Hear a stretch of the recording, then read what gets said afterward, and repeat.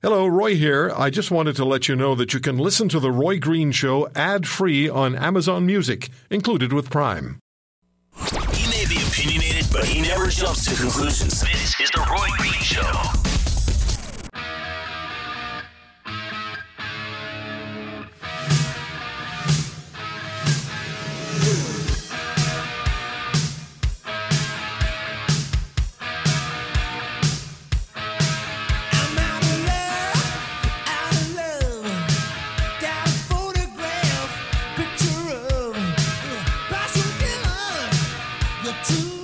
Really is quite incredible, isn't it? Mr. McKenna telling us, Frank McKenna saying 700,000 barrels of oil brought into refineries in Eastern Canada every day because they can't get any Canadian oil to refine and export. I said 650,000 last week. Those were 2015 numbers. Mr. McKenna's numbers are probably a lot more current than mine. 700,000 a day. No pipeline, no Energy East to go all the way to the east.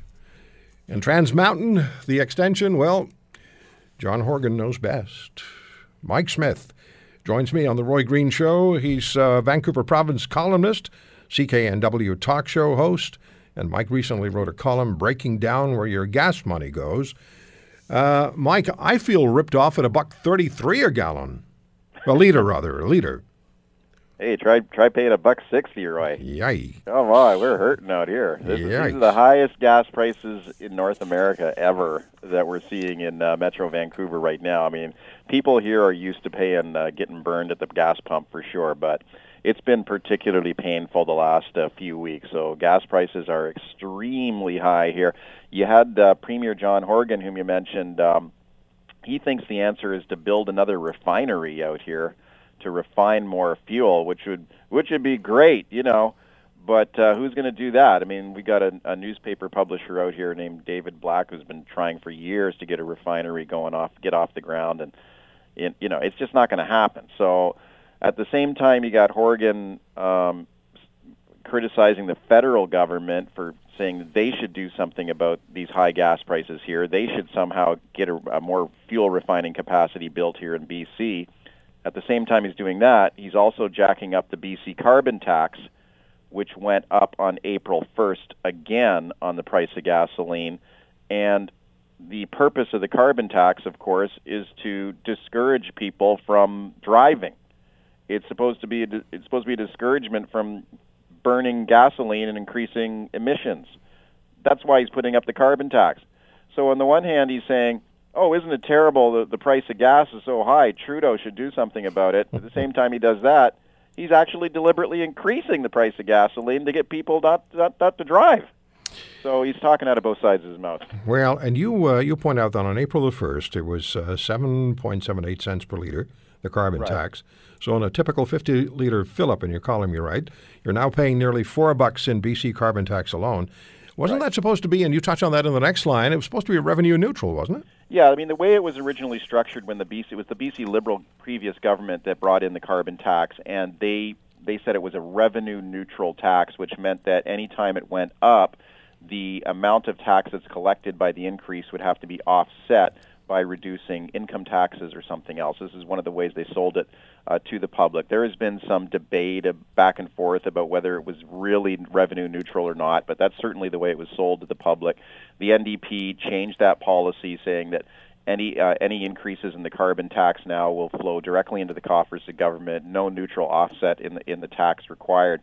They say they need the money to spend it on other pressing needs. So that revenue neutrality ended. There's all kinds of other taxes in British Columbia on the price of fuel, and partly explaining why gas is so high. I mean, it's like peeling back an onion. It's like layer after layer of taxation. There's a thing called the BC Transportation Financing Authority tax. That's 6.75 cents a liter. There's a BC motor fuel tax. That's 1.75 cents a liter.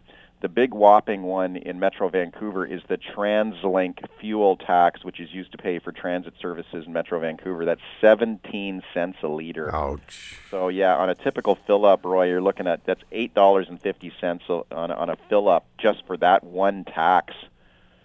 So and that's just the provincial taxes. There's federal taxes too, of course. Yeah. But Mr. Horgan's talking to the governor of Washington State. Isn't that supposed to be the panacea?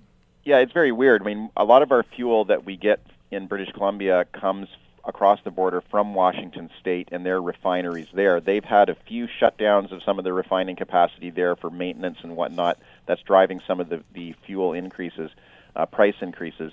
Horgan said the other day, at the same time he was complaining about the lack of refining capacity in BC and asking Justin Trudeau to do something about it, he also said that he has been talking to the governor of the state of Washington to perhaps expand refining capacity there. It was a very weird comment. We haven't heard much more about that. It's unclear exactly what sort of talks are going on between BC and Washington State on this, but it is kind of interesting that at the same time that he's jacking up the carbon tax here to get people to drive less, he's opposing the Kinder Morgan pipeline, partly because of environmental reasons and climate change. At the same time he's doing that, he's worrying about the price of tax here, the price of gasoline on consumers in British Columbia, and saying we should do something about it, maybe help and maybe work with Washington State on it. So a lot of different messages coming from the Premier. How do you negotiate with somebody like that?